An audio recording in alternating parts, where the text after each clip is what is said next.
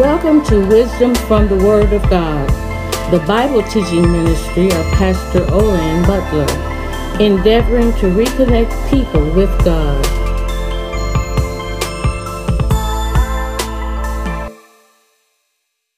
The Gospel according to John, chapter 15. Starting at verse 1, you will find these words. I am the true vine, and my Father is the vine dresser. Every branch in me that does not bear fruit, he takes away. And every branch that bears fruit, he prunes, that it may bear more fruit. Today, saints of God, amen, I want to talk to you in our series of lessons on spiritual maturity. I want to talk to you from the thought, making your connection sure. Making your connection sure. Saints of God, in this passage of Scripture, some of you who have red letter Bibles will find these words in red letters. Those words being in red letters denote that these are the words of Jesus Christ himself. There is no more authoritative word except the word of Jesus Christ. It is in this same gospel, starting in chapter 1, that the Apostle John contends with us that in a beginning was the Word. And the Word was with God, and the Word was God.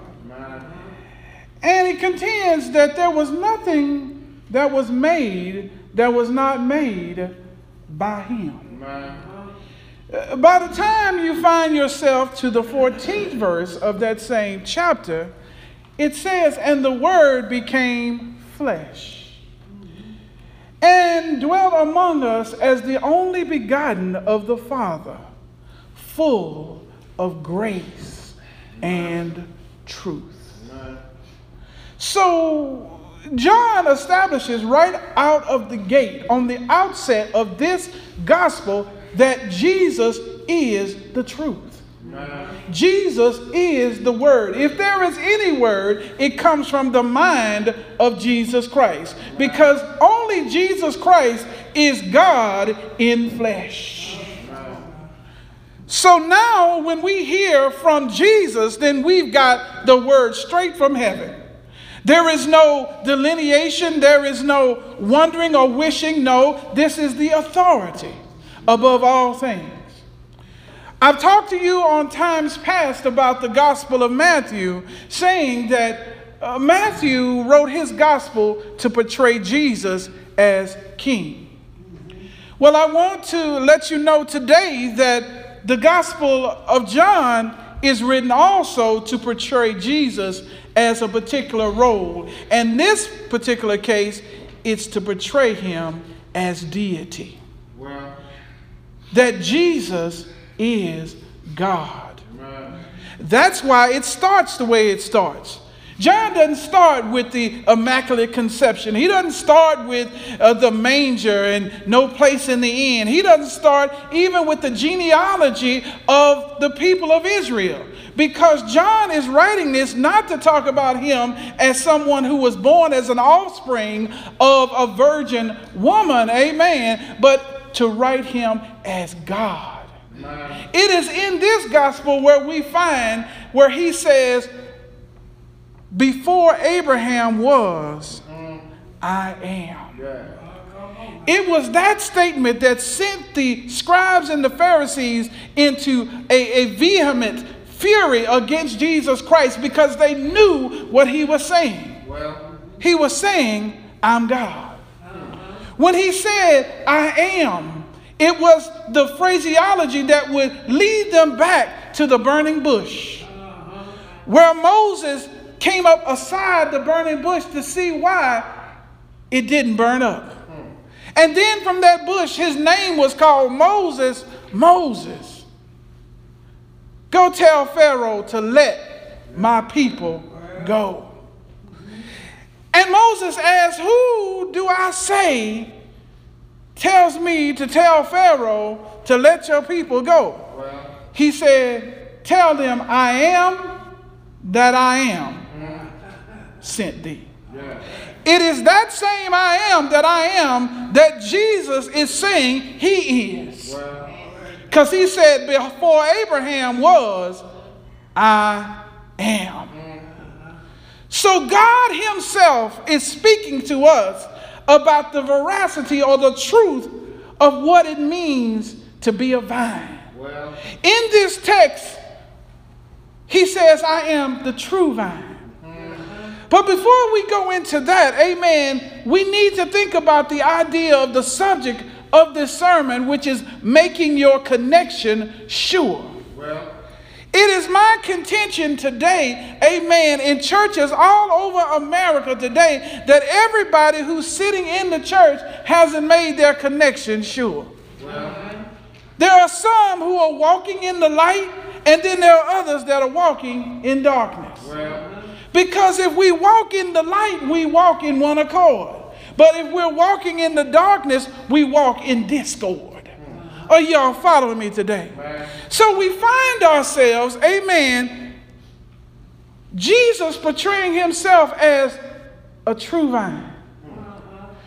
But the interesting thing here is that he doesn't just say, I am the vine, but he says, I'm the true vine.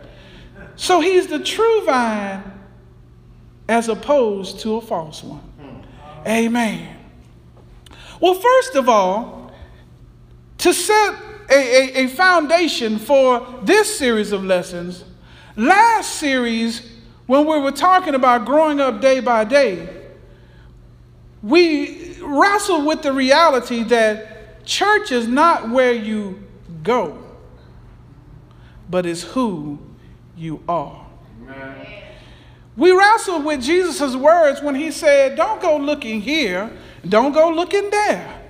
Don't say it's over here or over there, but the church is inside of you. Amen. Well, in this series, we want to wrestle with the idea that the church is not an organization, but it's an organism. It's not an organization, but it's an organism. If you see the Word of God and how God himself through Jesus Christ portrays the church as living inside of us, living, not organized inside of us, but living inside of us. It's an organism, not an organization. When Jesus uses the apostles, amen, to refer to the church, he calls them a living temple. He calls them a body. Because the church is not an organization, but an organism.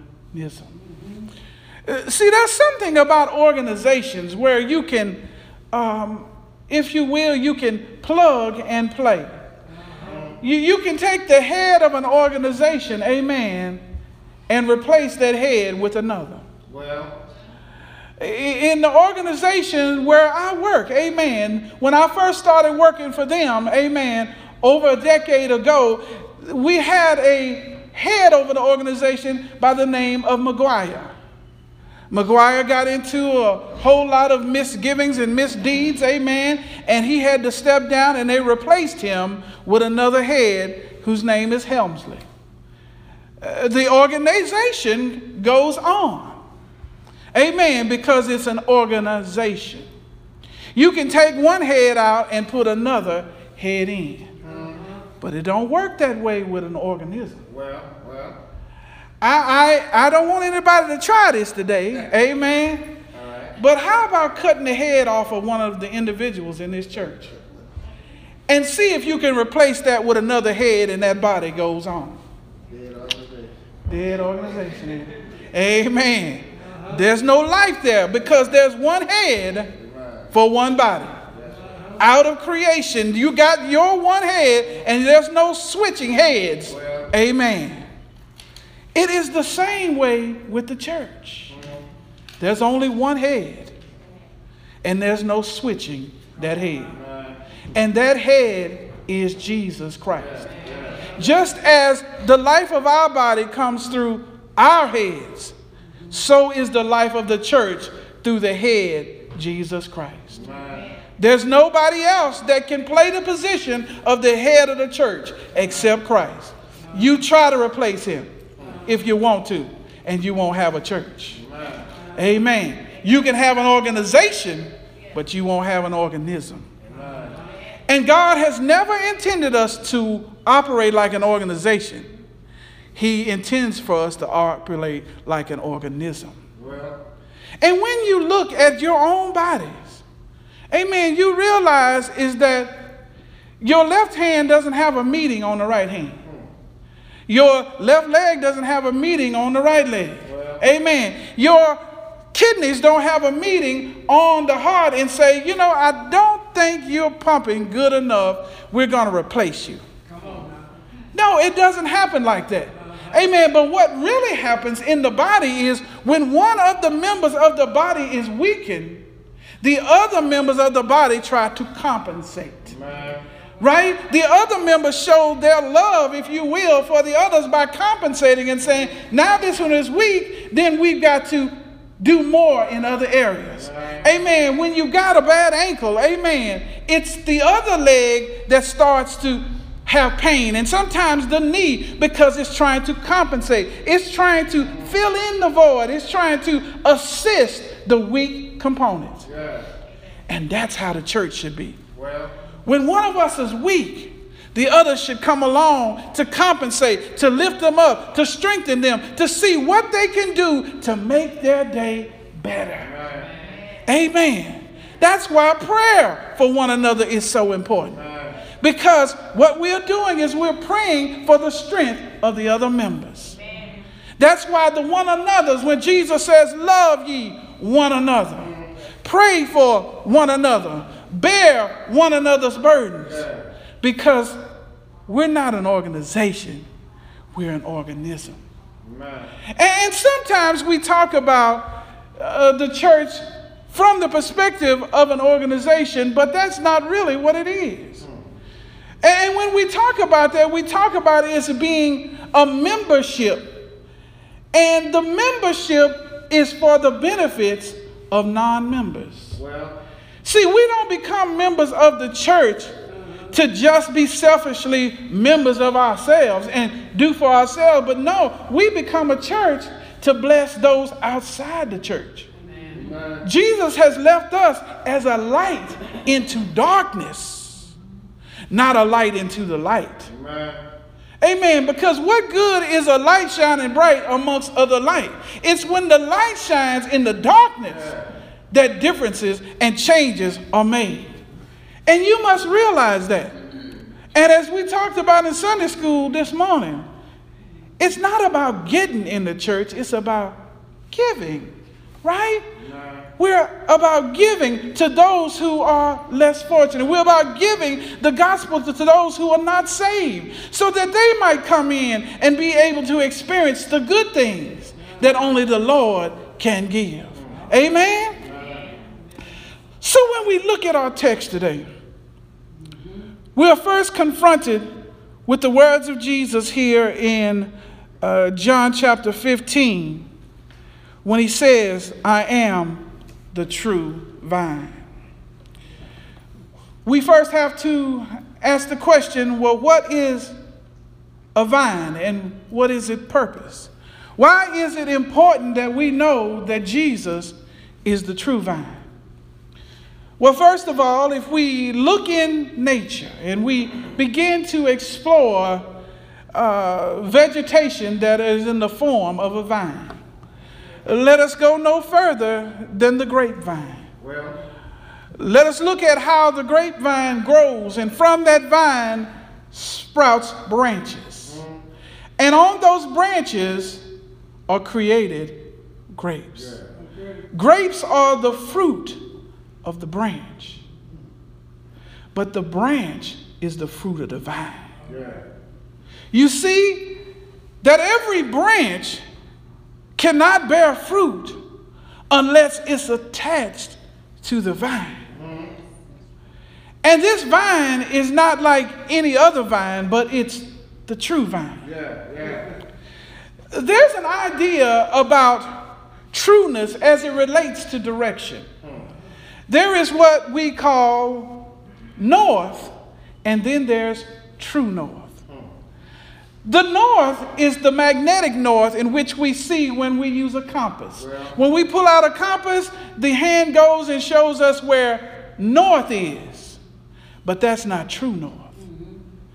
Right now, in today, that north is actually a point of magnetism in northern Canada, an island outside of Canada where the magnetism is the strongest and it goes into the earth. That causes that compass head to point that direction. But that's not true north. True north is in the center of the North Pole. But you cannot find true north with a regular old everyday compass because it's using magnetic north. Today I want you to know that you can't find the true vine by everyday earthly means. You can't go around and figure out where the true vine is by looking them up in books in the library where great philosophers and other researchers have said there's Jesus. You can't find the true vine with regular everyday instrumentation. God has created a special and unique way that you reach him. And you have to get to him by faith.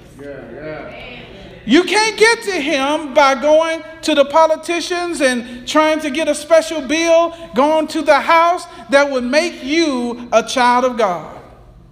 You can't wrestle with him. You can't send the military after Jesus to try to force him to make you a child of God. There is nothing that you can do in this world that can force Jesus to do anything for you. You've got to go true north with Jesus.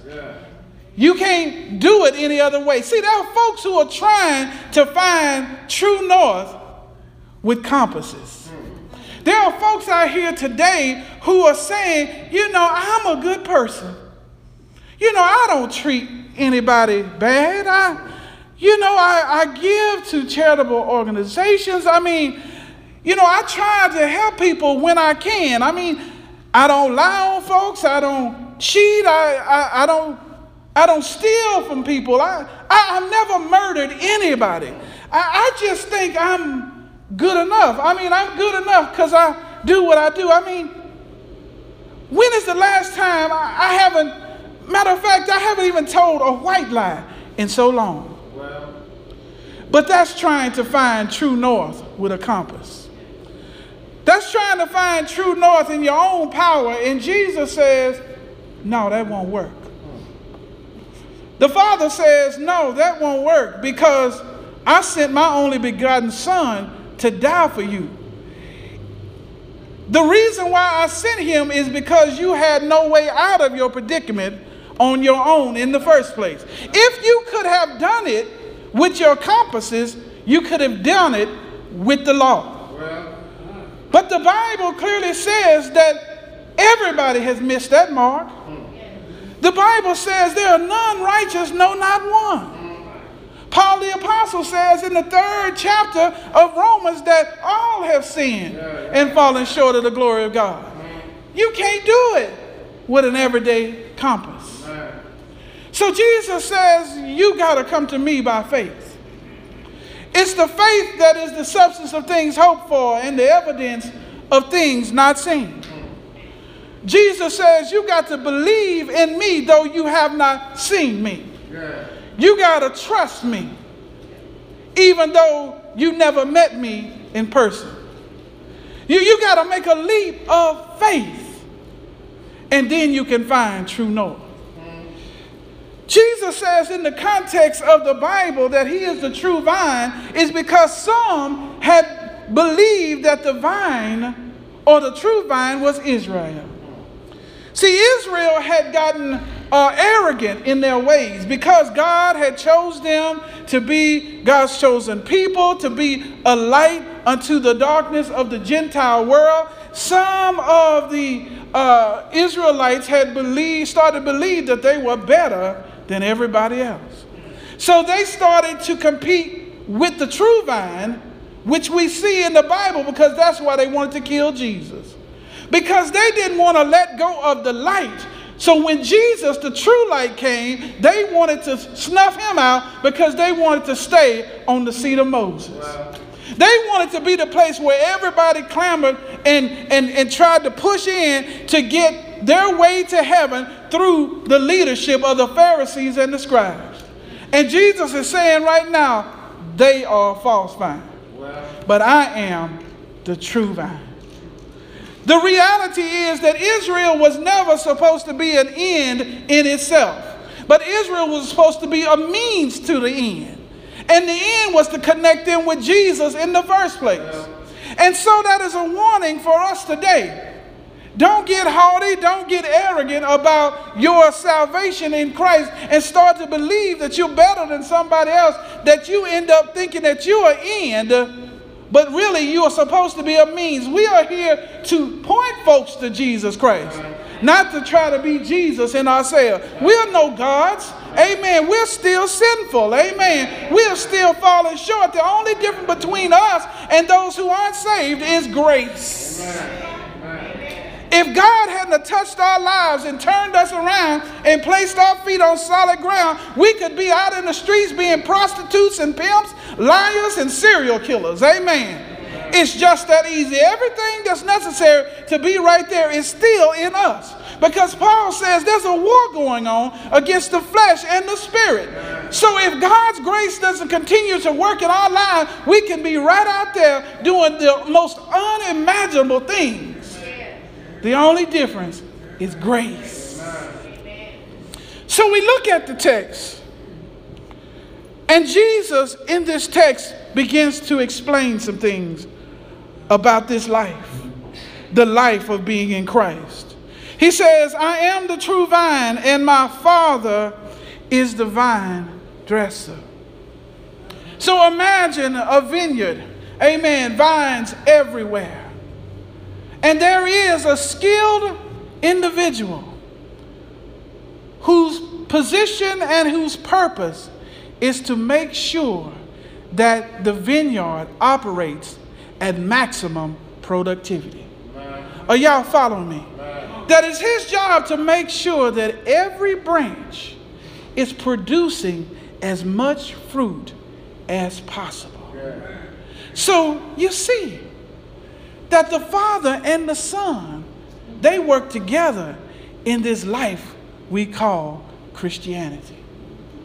That every one of us is not walking alongside Jesus Christ, and he is our co-pilot, and he is the one who comes alongside, but he is our life. Without Christ, we're dead. Without the vine, the branch dies. So this particular set of metaphors is allowing us to know that if we're going to live this life of Christianity, we got to live it by Christ. You ain't going to live it by an education from Harvard or an education from Yale. You're not going to live it by learning street schemes from those who are out on the street and making deals and switching and turning. Amen. You're not going to make it by political means. You're not going to be able to pay off politicians that will put together bills to help you get to where you want to go. No, this don't happen that way. Not at all. And God won't let it. It's got to come through Jesus Christ and him alone. He is our life. Everything we will be, have been, and are today should be Christ. Not seeing us, but seeing Christ. So the text is saying to us that the vine dresser, the Father, he's watching. He's watching every branch, and he's seeing what the branch is doing. He's looking at these branches carefully because his purpose as a vine dresser, the Father as a role of the vineyard keeper, is to make sure that every vine, every branch operates at maximum productivity. And every now and then on a vine, there comes about some vines that look like they're the true vine, but they're really a malformed branch. And so that non-true vine starts to grow off of there and then starts to have branches off of it, and those branches die because those branches aren't in the true vine. That's what the Lord is saying in this text. Look at the text carefully. He says that every branch in me that does not bear fruit, he takes away. The vine dresser doesn't fool around with dead branches.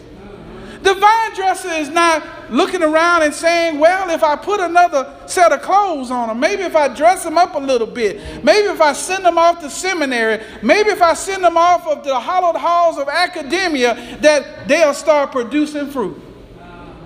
Now, God knows that you can't do that by external means. There's not enough education in this world to make you start producing fruit. Because producing fruit is not an educational situation, it's a life situation. You got to be in the true vine. And see, the false vines, like the Pharisees and the scribes, they were in the way of God, saying they were for God, but they were having people groveling up to them to try to find the truth and the life. But Jesus comes onto the scene and said, I am the way, the truth, and the life. No one comes to the Father except by me. So Pharisees and scribes, Sadducees, and every other leader that wants to be in between me and my people, you can get up out of the way because you're illegitimate in this life of being the vine. So the Father's looking carefully and he's saying, that one there is not on the true vine. And that one's not producing any fruit. Snip. Cut. Not prune, but cut off. Stack it in a pile. Here's one. Here's another. Here's the ones that said they were doing good things and they were good enough. Here's the ones who said that they could do life all by themselves in the pile to be burned up in the fire. See, the reality is God's not playing when it comes to his church. See, there are folks today that think that they're alive, but they're really dead. They think they're on point. They think they're going the right direction. Matter of fact, they're even giving to the church. Some of them are there, but they're still trying to live life according to their own sources and not of the true vine of Jesus Christ. And the Lord's not going to miss not one of them. He's going to cut them all off and cast them away. But now that we know about them, amen, let's look at those who are in the true vine. Look at the text. And he says, and every branch that bears fruit. Now these branches that's actually producing, he prunes that it may bear more fruit. Saints of God, I want you to know today that we don't need to look too far past this word prunes. We need to be careful. And we need to ask ourselves the question, have we been cut on or have we been cut out? Have we been cut on or have we been cut out? Because unfortunately, there are going to be folks who have been walking around on this planet, amen, thinking they're all good. No lightning from heaven has come down, and the life they've been living, the way they've been living it, it's worked out. they ain't really been trusting in Jesus, but, you know, they've been getting raises and promotions and, you know, they live a pretty good life. Maybe a woman who has a great husband, a man who has a great wife, they have 2 kids and a dog, and everybody's well. They got a big house in the suburb. I mean, life's been good. Amen. But at the end of their lives, when they thought they had it all together, here comes the vine dresser. Clip. Just like the rich man Dives, who thought he had it all together. Oh, he ate sumptuously every day. He lived with the best of clothing. It said that he dressed in purple. He was royal. But he didn't look out for those who were in need, like the poor beggar Lazarus that was at his gates, amen, where the dogs were licking his sore. He thought he was all right, but one day he died. Yes. And the Bible says he lifted up his eyes in hell. See, this life we live today is serious business. We need to be continuing to do an introspective of our own self to make sure, am I in the true vine or not? Does how my life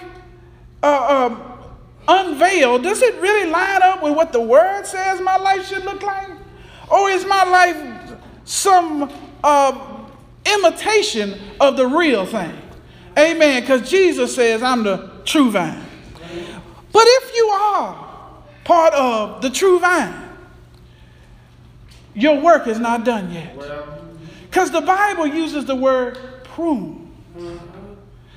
I want you to know that pruning is not a comfortable process.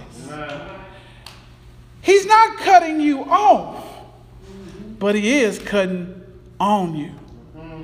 Because every one of us, whether we believe it or not, we got some dead twigs that need to be cut off. No matter how well we're doing today in our lives and how well we might be doing in our ministry, there's always something that needs to be cut away. It may not be something that any of us could ever see in this church building while we're together doing ministry. Matter of fact, you may even be able to hide it from your husband or your wife. You can go on years and years and only you know you got that problem. But I contend with you that there's somebody else who knows too. And his name is God. And so it is those things too that we have learned to hide so well. Because ain't nobody like Christians that's been running in this race a little while, how we can make ourselves look better than what we really are. We're masterful at that. But God sees right through it. God says that I test the mind and I know your heart. I know where you are. I know what's your problem. I know where your weaknesses are. I know where you need to be pruned, because he's the vine dresser. And his position is designed to make sure you bring about maximum productivity. And you know what? You can't have your maximum productivity when you're dragging along with dead twigs and stuff hanging off that branch. That's a bunch of weight to slow you down. And as a matter of fact, you can't produce the kind of fruit that you need to produce, because part of the life that should be going to the good branches are going to these twigs. And so they are taking away that which should be used in the good branches to bring about good fruit. So the vine dresser has to come by and clip off that line. Clip off that envy. Clip off that selfishness. Clip off that lying tongue, that gossiping tongue. Clip off that backbiting. Clip off the laziness. Clip off the sloth. Clip off the manipulation and duplicity that comes with humanity. See, we might not know each other's duplicity. We might not know each other's weakness, but God does. And I'm so glad about that, because if not, we would never be what God has called us to be. Because we would be too good at hiding our infidelity. We'd be too good at hiding our slothfulness, too good at hiding all of the thoughts and all of the actions that we do that nobody whom we think are important sees it. But God sees it, and God is working on it. You better believe if you're in the vine that the vine dresser is clipping. So when you're going through situations and it's painful, amen. Sometimes even you don't know it, but God is clipping on you. God sends us through tough situations so that we now can see that we're not as good as we thought we were. If you think about it, when we're going through good times, man, we look good and feel good, don't we? Sister Bonwell, we feel like, whew, man, I'm good. I'm past that. I'm over that. Man, that don't even bother me no more. Oh, but when the tough times come, sometimes it's just a tough time, like you might be riding with somebody and don't realize, amen, they might be going to the liquor store. And you might have had a problem with alcoholism, but you've been good as long as you stayed away from the liquor store. But now you're being confronted, and you start to feel the pressure and the urge to go inside and get you some Mad Dog 2020. Amen. You feel the urge to go in there and get you some wine or something else, or some Schlitz or whatever you drink, amen, or whatever you loved, amen, whether it was Bud or whatever. You now like, oh my gosh, I thought I was over this, but now it's back in my face.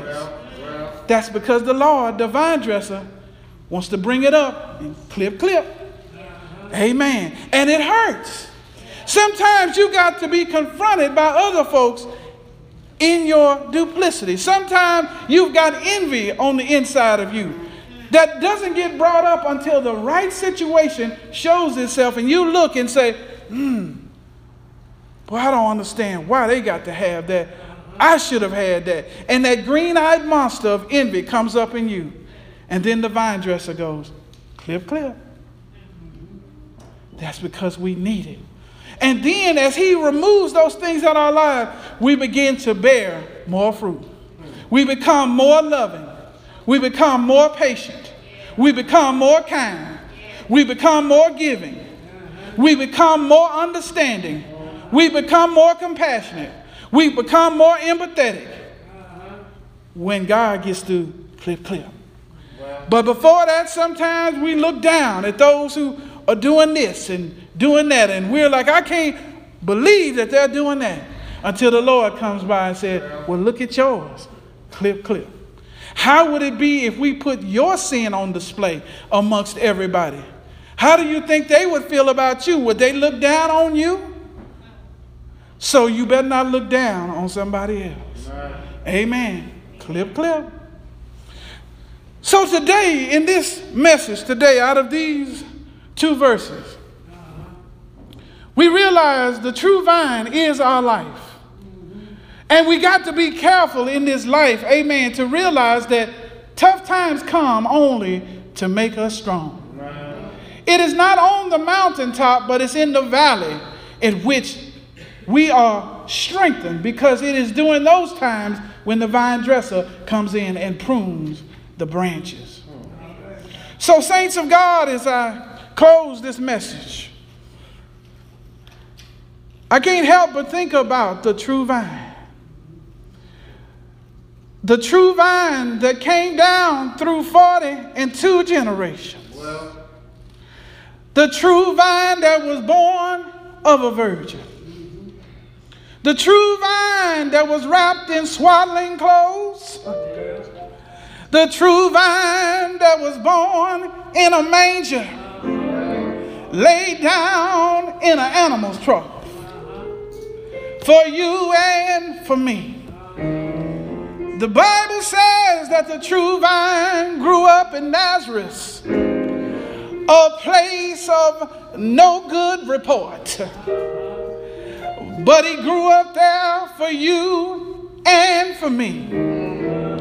The true vine, Jesus Christ, he came down so low that he'd always be low enough to pick you and I up. But the true vine doesn't stop there. After 30 years on this earth, The true vine started his ministry, giving sight to the blind, giving speech to the dumb, giving the ability to walk to the lame, and also giving hearing to those who could not hear. It is the true vine that shows us what it means to be humble, shows us what it means to be compassionate, shows us what it means to love one another as the Father has loved the Son. But that wasn't the end of the story. He was lied on by those who should have treated him well, who said that they knew God, but they cursed Jesus, and Jesus being God's Son. But he didn't stop loving. He didn't stop teaching. He didn't stop praying. And he didn't stop working. And it is some instruction for you and for me. When folks lie on you and talk about you and scandalize your name, don't stop loving. Don't stop teaching. Don't stop praying. And don't stop having compassion. Because when you do these things, you exemplify Jesus Christ. But that's not the end of the story. One evening in the Garden of Gethsemane, the true vine was praying for you and for me. Praying so hard his sweat was like drops of blood. And it's in that time that Jesus said, if there's any other way, Father, let this cup pass from me. But because he was humble, because he was loving, he says, nevertheless, not my will, but thy will be done. There's going to be some times that your will is going to contradict with the will of God. But you got to say, as Jesus said, not my will, but thy will be done. Are y'all hearing me today, saints of God? But that's not the end of the story. While in the Garden of Gethsemane, that the Roman soldiers came and got Jesus. Oh, and they were going to take him to 6 kangaroo courts. They marched him from kangaroo court to kangaroo court, lying and slandering his name. But even with them devils and foxes that Pilate had to say, I find no fault in him, Mother Collins. They had to say, what is his charge? But Pilate was such a wimp that he went with the people instead of going with God. But that's not still the end of the story.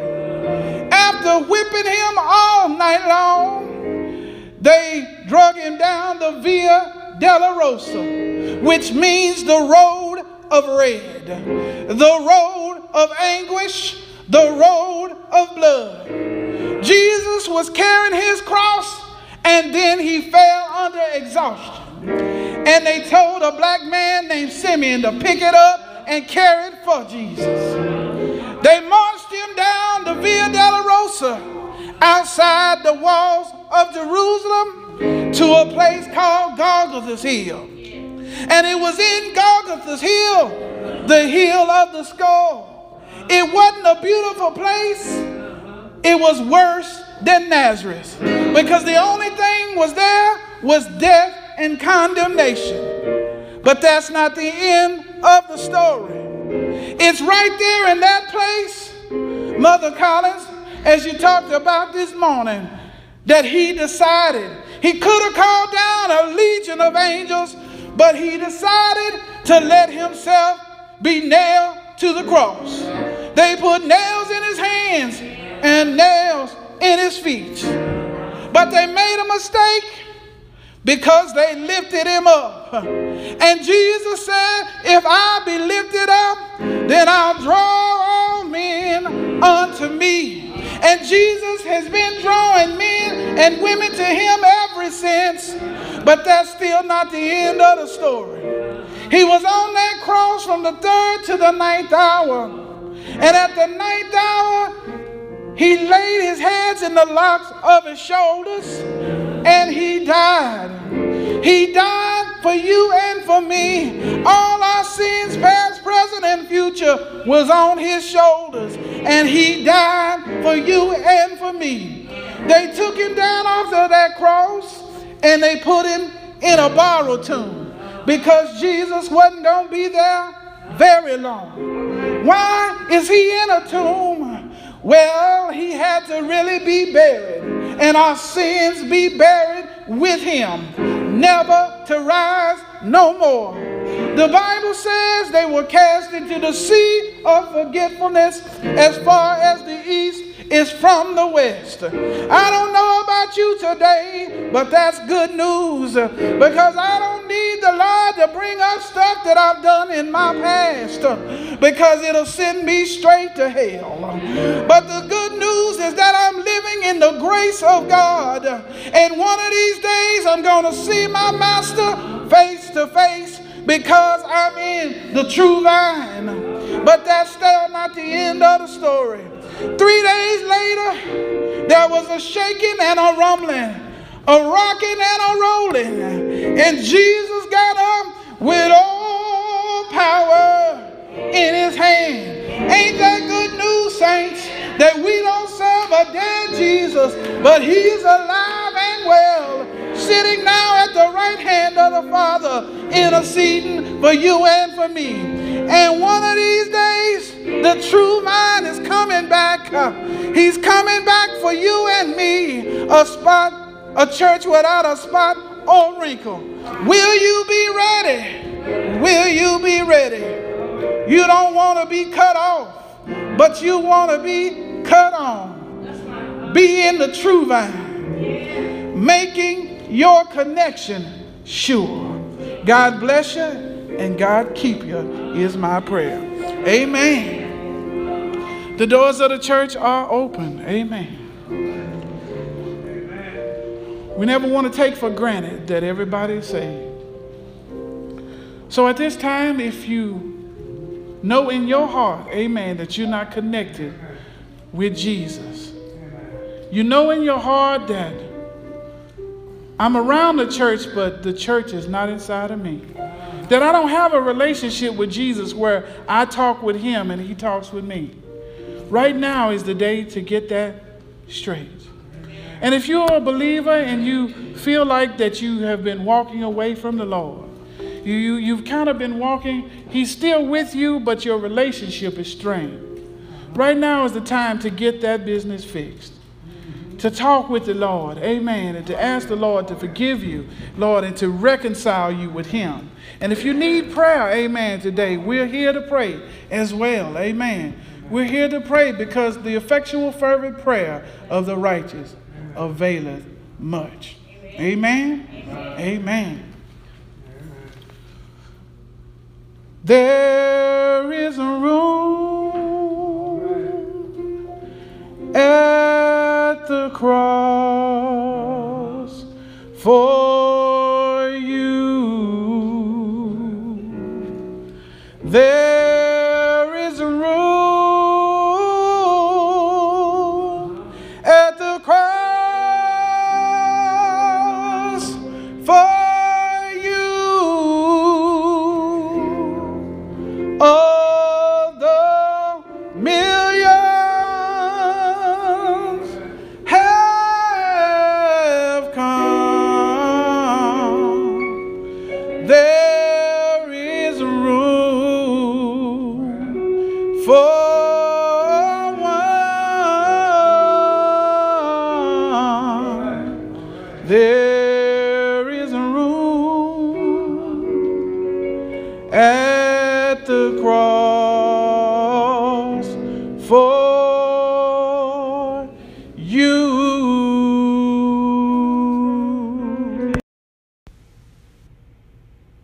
Hello, Wisdom from the Word listening family. I want to thank you for listening to the episodes of this podcast. If you're listening to this podcast on Apple Podcasts, I have a big favor to ask of you. Would you go out and give this particular podcast a 5-star rating And also, would you add some review notes specifically about what you like about the episodes, what you like about the preaching and the teaching, and I will be eternally grateful.